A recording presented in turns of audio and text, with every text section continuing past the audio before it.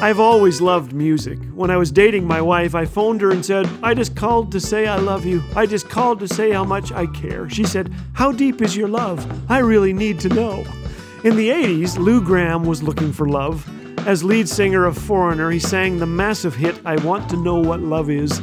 Later, tired of the party scene, of worldwide fame, and of New Age spirituality that, quote, left him cold, Lou said, I found what I was looking for.